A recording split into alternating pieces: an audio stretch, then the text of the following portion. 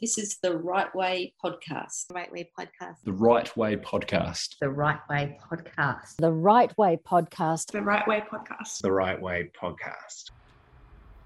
Hello everyone, thank you so much for joining me for another episode of the Right Way Podcast program. A very special episode of the Right Way Podcast program this evening.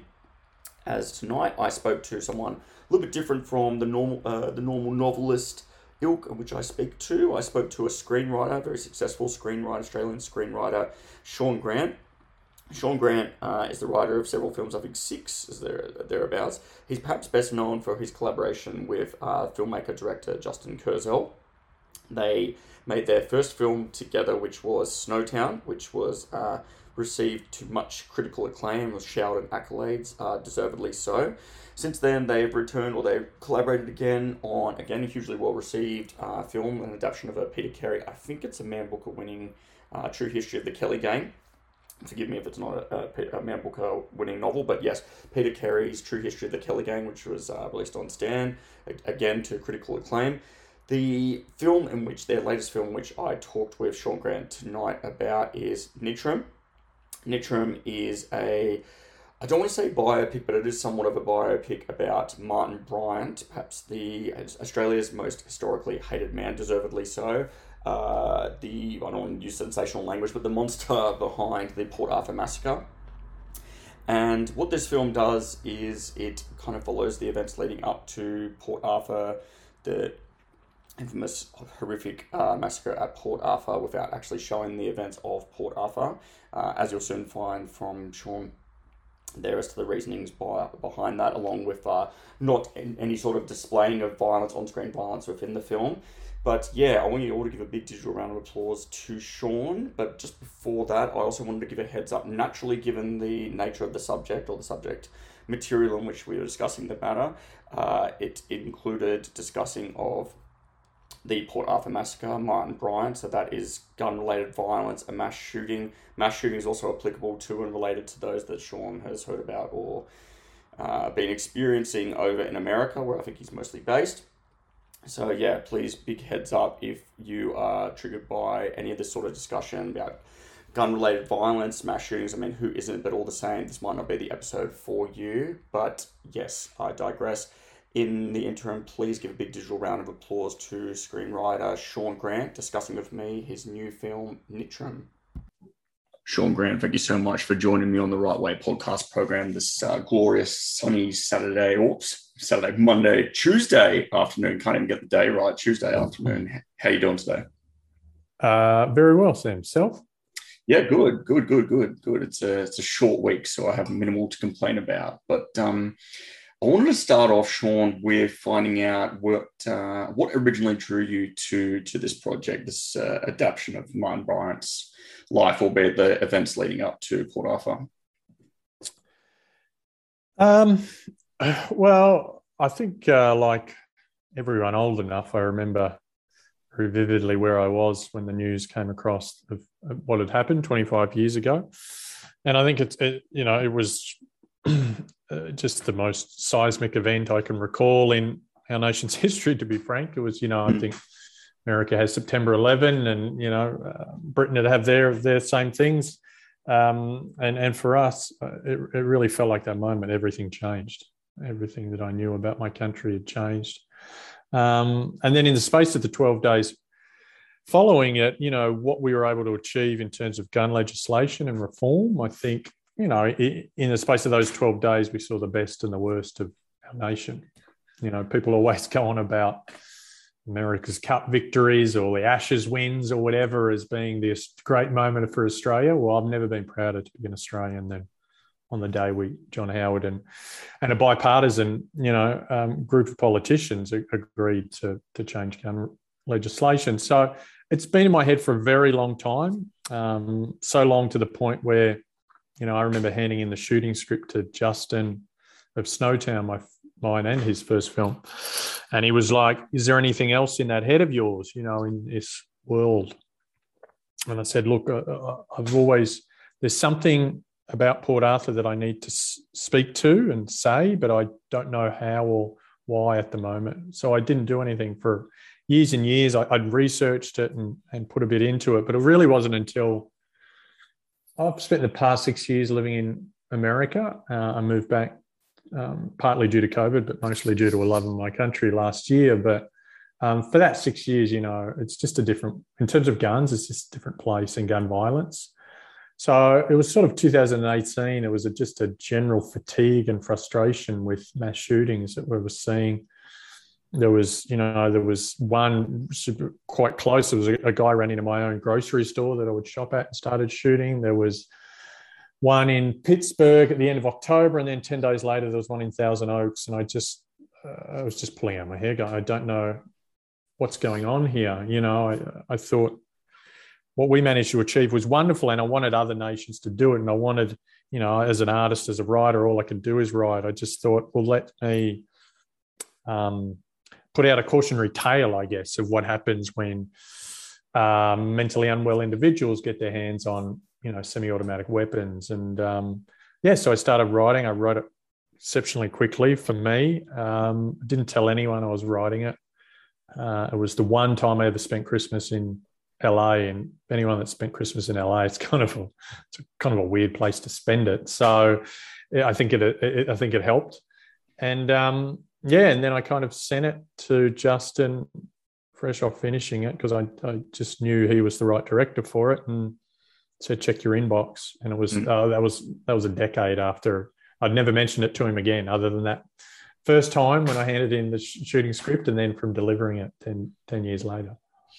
What was it like? Because obviously you haven't shied away, even by virtue of the fact that both of you guys worked on Snowtown together. That was your first project. So it's not like you've shied away from kind of delving into some of Australia's darkest sort of historical events and figures. But what sort of, because obviously there's been quite a lot of failed projects of people trying to adapt the source material. I remember one that was coming up, this is years ago now, Blonde Volvo, I think it was called. All of them have kind of fallen apart. Was there any sort of apprehension that you felt prior to telling that to Justin and then sort of embarking on this project? Was that sort of going on in your head at the same time as like all these sort of shootings, or what, how that worked? Oh, look, the apprehension was there. I mean, it was not about failed projects from others. It was about, should this story be told? Why should this story be told? Wanting to be sensitive to those that had to suffer through it. They were my apprehensions. Snowtown was similar. I remember I had the idea for that, and at the time I was a school teacher. I wasn't in the industry. I was studying filmmaking part time, and I had the idea. And even then, I remember people saying, I hear there was two other filmmakers, established filmmakers, that were trying to do the story, and I just backed myself in and bought the rights to the book that I adapted with my own money, and said, well, whatever happens, I need to get it out of me. Like it was so connected to me in that what I was trying to say and why, that I just had to. So I didn't look back on that occasion. And now, having done it for a decade, I feel a little more confident about trying to be able to get things up. But no, my apprehension just all stemmed from the fact that it's, if not the most sensitive issue this nation's faced, it's right up there in the top few. So that's probably why it took me 10 years to write it, because I was terrified of it. Yeah. And I mean, you mentioned about the sensitivity to survivors and victims' families and all that. And I mean, I felt like personally that did shine through. What about the research process part of it? How did that sort of go, Shaun? Like, did you obviously have a sort of similar sort of process in which you had with Snowtown, or did that sort of change over the course, or gestate over 10 years? How did you sort of work that around? Yeah, well, when doing like true stories, there's not just Snowtown, but Penguin Bloom was a film I had in cinemas this year. It's a true story. Mindhunter was a television series I did, true story. I've done a lot of them, and and I'm a firm believer in reading as much as you can. It's a little bit like acting. I say that to actors, read as much as you can, and then when you're on set, forget about it. And it's a little bit when writing as well. You just stockpile the research, and then you just got to forget it and go tell the story. If you're feeling, because at the end of the day, you weren't in the room, and people that are watching it weren't in the room. So you're about trying to get to the truth, and that doesn't necessarily mean you've got to be absolutely verbatim on it. So I kind of read as much as I can, and then I just start and I just try to tell the truth that I'm attempting to tell in that version of the story, knowing full well that it's a scripted narrative and it's not. I say it's not a documentary, but we all know documentaries are cut in certain ways to, for the filmmaker's choice as well. I mean, what is the truth? How does that look? It's, it depends from which POV you're looking at things. So, you do as much as you can, but at the end of the day, I'm the first person to say it's art. It's not fact. Yeah, very much. So, yeah, that's kind of what I did on Nitram. Shaun, in terms of you mentioned telling the truth, and I totally get that as well, and telling the truth as much as can be kind of derived from whatever sort of sources that you've used there to compile this. What about the balance or the tightrope that I feel that you must have walked with telling as much of an authentic and complete story as you possibly can, but also at the same time not humanizing too much or demonizing, I guess, kind of trying to, again, and kind of harkening back to this sort of telling the truth as much as possible. There must have been some sort of semblance of a tightrope having to balance that of telling this complete story, as well as not cast a sympathetic or an overly negative light, even given the subject. Yeah. Well, I don't think anyone would have a problem if it was too negative, to be honest. But yeah, the other, absolutely, it was the hardest thing I've ever had to write in my life, for multiple reasons. But the main one was the point of view. So, as I was talking about, it's been in my head for 10 years. I'd researched it, I'd looked at it, I'd written, maybe not written, but I'd mapped out different versions, and they were from different points of view. There's from the police, from the survivors, from the victims. Was it just 24 hours of the day, and I was around the events?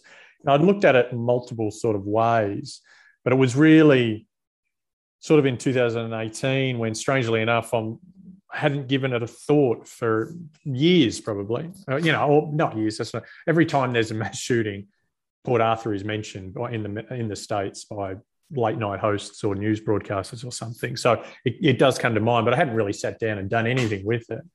And then I'm watching the basketball one, Friday night, and these two former athletes start arguing because of these two mass shootings that I mentioned earlier had just happened. And one of them is just defending his right to carry an AR-15 and go hunting with it and have it in his home. And it was kind of then, strangely enough, and it does come, I think, to writers when you least expect it, that the penny kind of drops.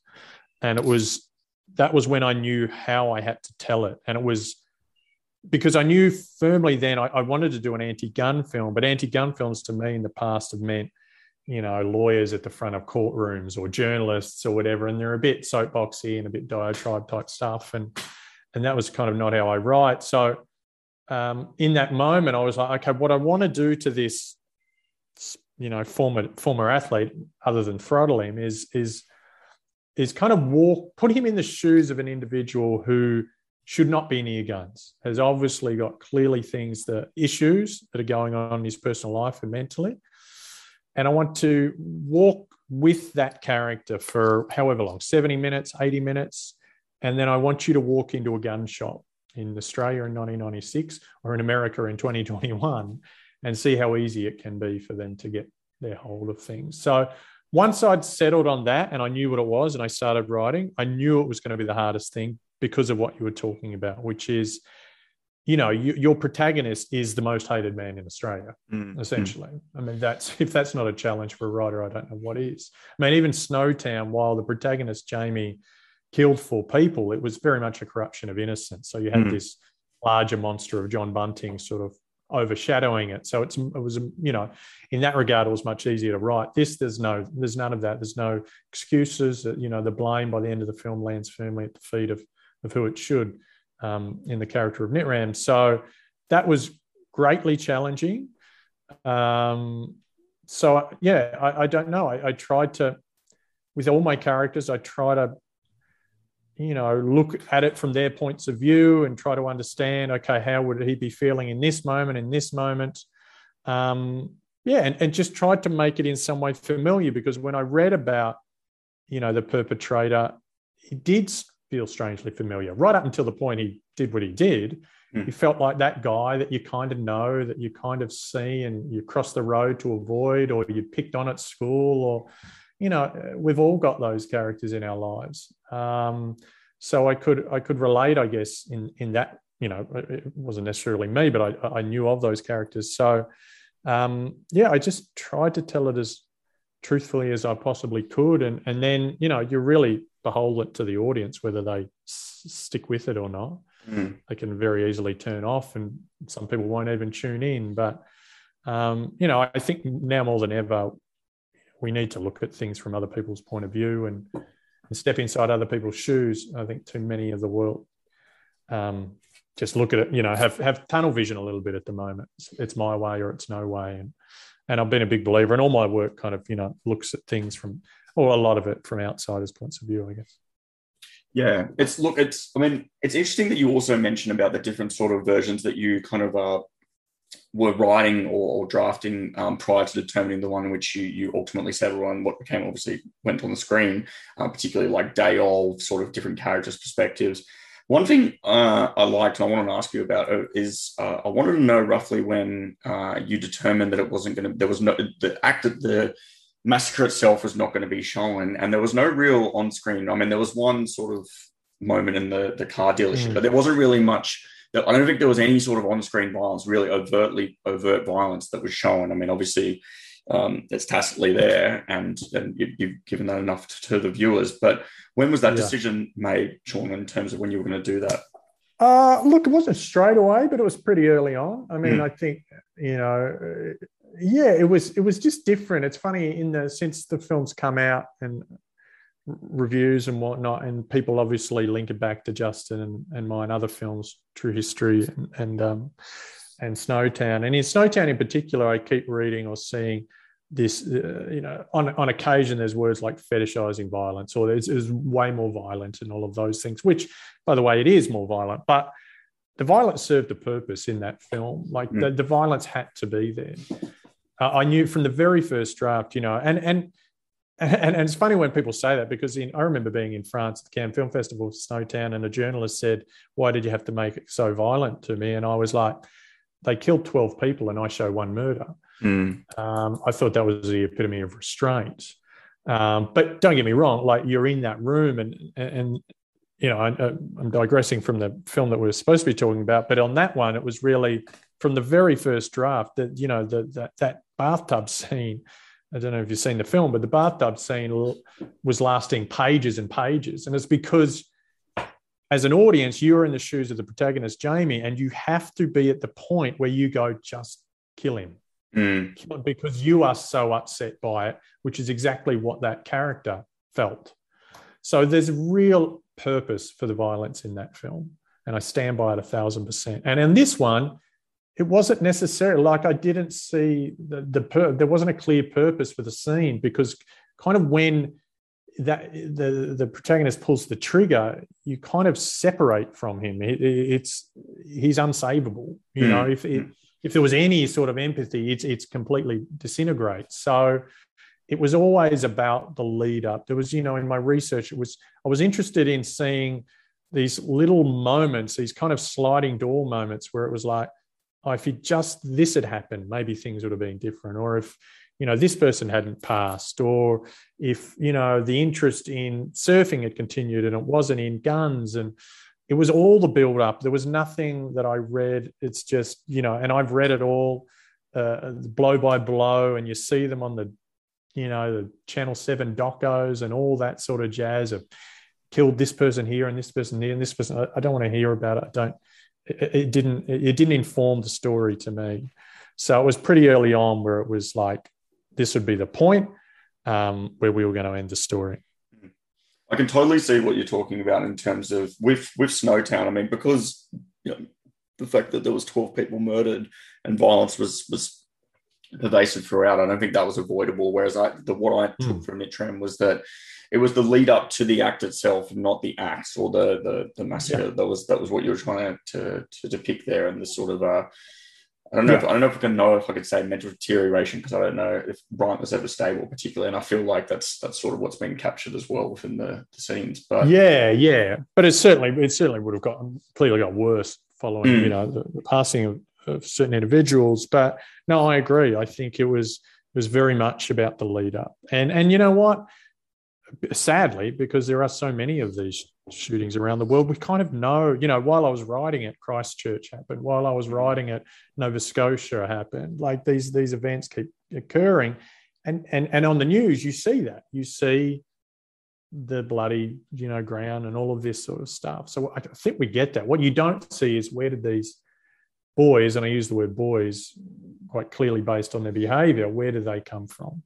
And in my research, so many similarities kept coming up about what types of individuals they were, be it anger management issues, struggle at school, or an absence or a loss of a father figure, that it was like, I need to dig deeper into trying to investigate who these people are, because it keeps happening. And if it didn't keep happening, the film wouldn't exist, because it wouldn't need to exist. But I felt like I had to speak to this, sadly, this common occurrence of horrible violence. It's interesting, and probably the most saddening sort of aspect is that, it's still relevant. Something that's happened within Australian history 25 odd years ago is now still all too kind of scarily relevant within. It's interesting you mentioned as well with the, like, somewhat being inspired by listening to two commentators talking, or sorry, two basketball players, I think you said, and how it's applicable in 2021 within the sort of sphere in which they're arguing with the sales and the carrying automatic weapons. I wish it wasn't. I wish, and that was the thing. I remember when I first sat down to write it, I kind of wanted to use it as a cautionary tale and a reminder to what can happen and what can be achieved. Because I do, as I said, I think what our government achieved was amazing. So that, I'd much prefer the reminder to be in a scripted narrative than a news report. And as I was writing it, things like in Canada and New Zealand were occurring, which it took that for them to change their legislation. And I was kind of setting out to hopefully, and, it's pie in the sky stuff. I know all artists think they can change the world, but that, you can see it and it can have some impact on someone somewhere, and changes can be made. So, it's sadly all too relevant. And I wish it wasn't. But, that was all I know how to do is write. So that's what I did. How did it change, Shaun, with the redrafting? And obviously, I mean, you've collaborated with Justin Kurzel, at least three times now, with Snowtown, and then the True History of the Kelly Gang. So you've done Legendary and Infamous, or semantics with that. How is that bringing that to life and working? Because I suspect that you probably worked well before shooting ever started. You guys collaborated and back and forth. How did that go about transforming it into what ultimately kind of translated onto screen? Oh, Justin's just a great, I trust him with my work more than I trust anyone. So he's just a great sounding board. So, essentially, and it's changed over the years, I think. Obviously, Kelly Gang is different because I'm adapting a book. So, but essentially the process is the same. I go away and write and then give it to him. He's the first person I give it to, and he'll, throw his 2 cents worth in, and then we'll bat it back and forth until, not even until we shoot. While we're shooting, we're on set. He has the grace to have me involved and on set all the time. And, and I do what he did to me through the whole development process. I give my 2 cents worth on, I don't know if that's the right, look or whatever. I think, it's filmmaking such a lonely job. Writing in general is such a lonely job.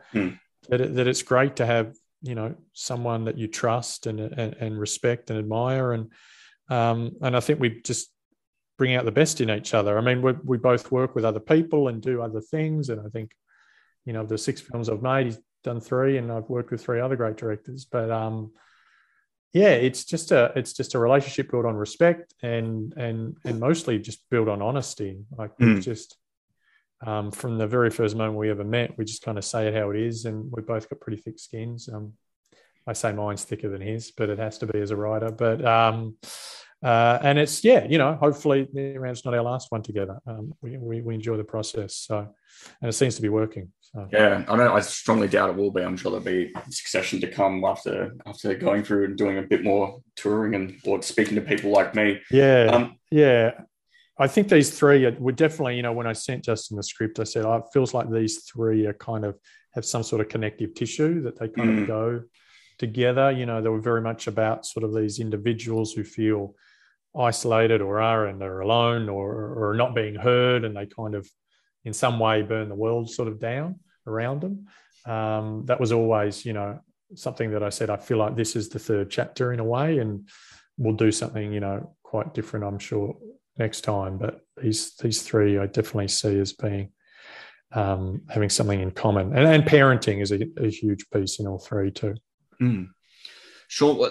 With this film, Nitram, I've talked to a few people about it, and I've mentioned that I've watched it. I've had the good fortune of watching it twice, actually. Sneak preview, and most people when I hear mention it and say, oh, how is it? And there's this automatic sort of apprehension or reluctance to even consider it. And I'm thinking, as a filmmaker, a screenwriter, how inherently difficult that is because if you can't even get people bums on seats, as it were, watching due to the subject matter, just an immediate sort of hand on a hot ring revulsion. How is it then you can drive your message home, which you've explained beautifully, and obviously it shines through for me, at least in my viewing of the film. How can you go about then sort of allowing for people to ingest that? Because if they just have such a I know. I mean, look, I wish I could get more people through, and if there was a way, how would I change it to get my message across?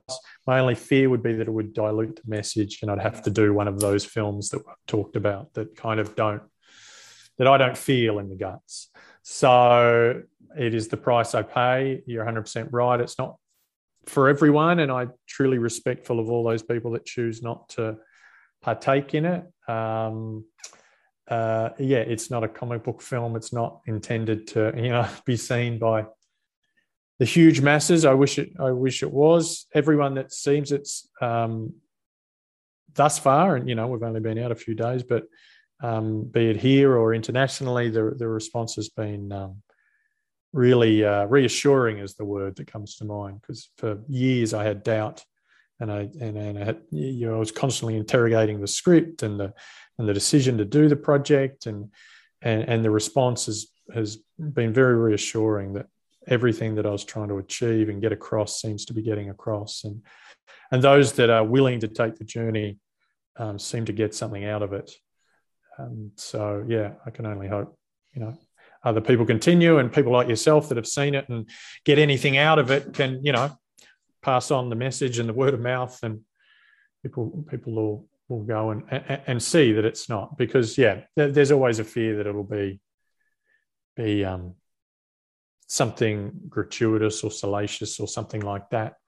But I'm fairly confident in the approach we took that it's the opposite of those things. No, I'm in agreement with you. Absolutely. I don't think that anyone could possibly construe that after a viewing or walk away thinking that. What is the main message that you would like, Shaun, to communicate to those that if they're not going to, at least if they're not going to watch the film, what is something in which you'd like to communicate from them that you think encapsulates what it was that you were trying to convey with the writing and the making of Nitram? There's lots of things, and I'm sort of a writer who doesn't like to say, I hope they take this away kind of thing. But with this one, it's a little bit easier because I had to, in order to get it made and in order to want to make it myself, I had to stand for something, because it was going to be upsetting for a lot of people, and I totally understand that. So I very, very early on put my flag in the ground and stated that it was an anti-gun film. And I think the film that you see and the cards at the end get that message across. So for those people that don't want to see it, I totally understand. For those people that maybe have seen the Snowtowns or the true history of the Kelly gangs, and are expecting some, because those films got quite violent in certain passages, and it just puts people off, then I can assure them that while there is attention in this film, there is less of that visualized. But yeah, just, as I was saying, I do think Australia as a nation is slowly learning, and it takes a really long time, it seems. I mean, we can only speak to our treatment of the Indigenous, but the idea of looking back at our past history, and particularly our negative aspects of our history, I think we're pretty slow to come around to. It's 25 years now, and it shouldn't be hundreds of years like it was with the Indigenous before we start to look at it and investigate it and try to, protect our communities so that it doesn't happen again. And that was a major aspect of me doing it, was it when researching, knowing that this legislation that I speak so fondly of, knowing that it wasn't fully implemented, and knowing that not only that, but some of the things that were implemented have kind of rescinded. So, I think it's a reminder not just to, places like America, but to ourselves in our own nation. Yeah, that was really, there's some really unsettling sort of parting sentences there with the fact that no state or territory followed exactly the sort of national gun reforms as they were supposed to, and that there's more guns now within Australia than there was. I didn't know any of that, so that was disquieting food for thought, thinking about that after the end and the credits roll. But look, Shaun, absolute pleasure talking to you on the podcast today, and shedding some light on it. I think that Nitram will do as well as it absolutely should, critically acclaimed, as well as I think that, and I hope that a lot of viewers will be drawn to it and be able to see what you've set out to achieve, because I do emphatically believe that you have achieved that. And Justin, so yeah, man, absolute pleasure talking to you. Yeah, thanks so much, Sam. Cheers. So everyone, that was Shaun Grant talking to me about his new film, his latest collaboration with director Justin Kurzel, Nitram, which is done rightfully tremendously well within Cannes. I think it got a standing ovation in Cannes. Can't stress enough, I know the subject matter is innately horrific, but the film itself I think is incredibly deftly well done and is in dire need of an audience. It's interesting that, as we also discussed, how an historical event within Australia some 25 years ago or so is still relevant and applicable and pervasive sort of societal issue within America and some other places. So wish that wasn't the case. It's also interesting that Shaun mentioned about how if that was the case, then films like this wouldn't need to be made. So it is a truly, veritably important film, and I do recommend going out and watching it. I can assure you that at no point was it gratuitous, in my opinion. So yes, please do go check it out when I suspect it will drop on the stream platform Stan in the coming days or weeks. I'll share that information on the bio/link of this particular description. I will put the link to Stan, where you can sign up if you haven't already to get a copy of that. And I'm sure it'll also be released. Well, I know for a fact it is also being released theatrically and cinematically as well. So be sure to go out and see that movie as well. Huge thanks again to Shaun for discussing with me Nitram on the podcast, being so sort of informative, insightful about how that came to be, as well as his thoughts on this unbelievably still ongoing issue of gun-related violence and mass shootings that still plagues contemporary 2021 society. But yes, I digress. In the interim, thank you so much to you for listening to this episode and all other episodes of the program. Please check out the back catalogue, ever-proliferating black catalogue, if you haven't already, falling over my own words there to say how much the back catalogue must be revisited. But yes, please do be sure to check out those other old episodes if you haven't already. There's getting up to kissing close to 50 episodes of the program. I'm really enjoying seeing all those numbers of people going back and listening to some of those old episodes that are getting now nearly a year old, because the program is nearly reaching its first birthday. So thank you so much for your patronage and your support. Please do go back and listen to those other episodes, and always be sure to give a cheeky follow on Spotify if this is where you're listening to this on. Thank you very much. I'll continue with the final remainders of the guests in which I outline on the the video that I posted on Instagram the other day and Facebook. And yeah, there will be maybe a cheeky couple of sneaky surprise guests coming down the pipeline. But in the interim, thank you so much for listening to this episode and have a lovely evening now.